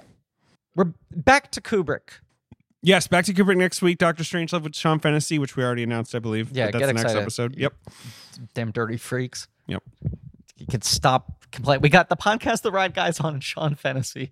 Now you have to come up with new people to bug us to have on the show. I'm sure they will. New friends who we were thrilled to have on the show. I'm sure they will. We should also say, because we said this on Patreon, but this is the first main feed episode we've recorded in our offices. Oh, that's right. We said that on Patreon, but we are in the new offices. Blank They're not Studios. done yet, but they're very much not done. But we're in a space that is an office studio space that we now record this podcast, which is nice.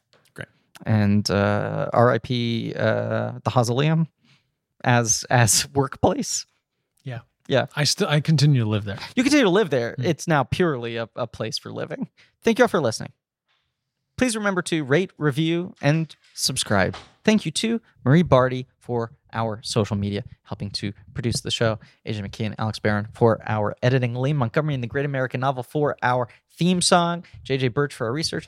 As we said, tune in next week for Doctor Strangelove. You can go over to Patreon. You can hear our Confess Fletch episode and continue to do the Roger Moore Bond films. We also have 2 more Kubrick bonuses coming up. 2010. You may contact Dr. Sleep, the rare sequels made to Kubrick films, not by Kubrick, and then a sort of Kubrick-themed Talking the Walk that I cannot remember if we've actually revealed at this point or not. Go to blankpod.com for some links to some real nerdy shit. And as always, to the best of my knowledge, the 3 of us have yet to drop a Thor in this bathroom, have we? That is true. Wow. We're going to end on that. I don't know. What do you end on? And as always, gunpowder. I don't remember the line. Doesn't have to be in a gun. Oh, let me check on the IMDb quote page. The line is, if you like pina coladas. Okay.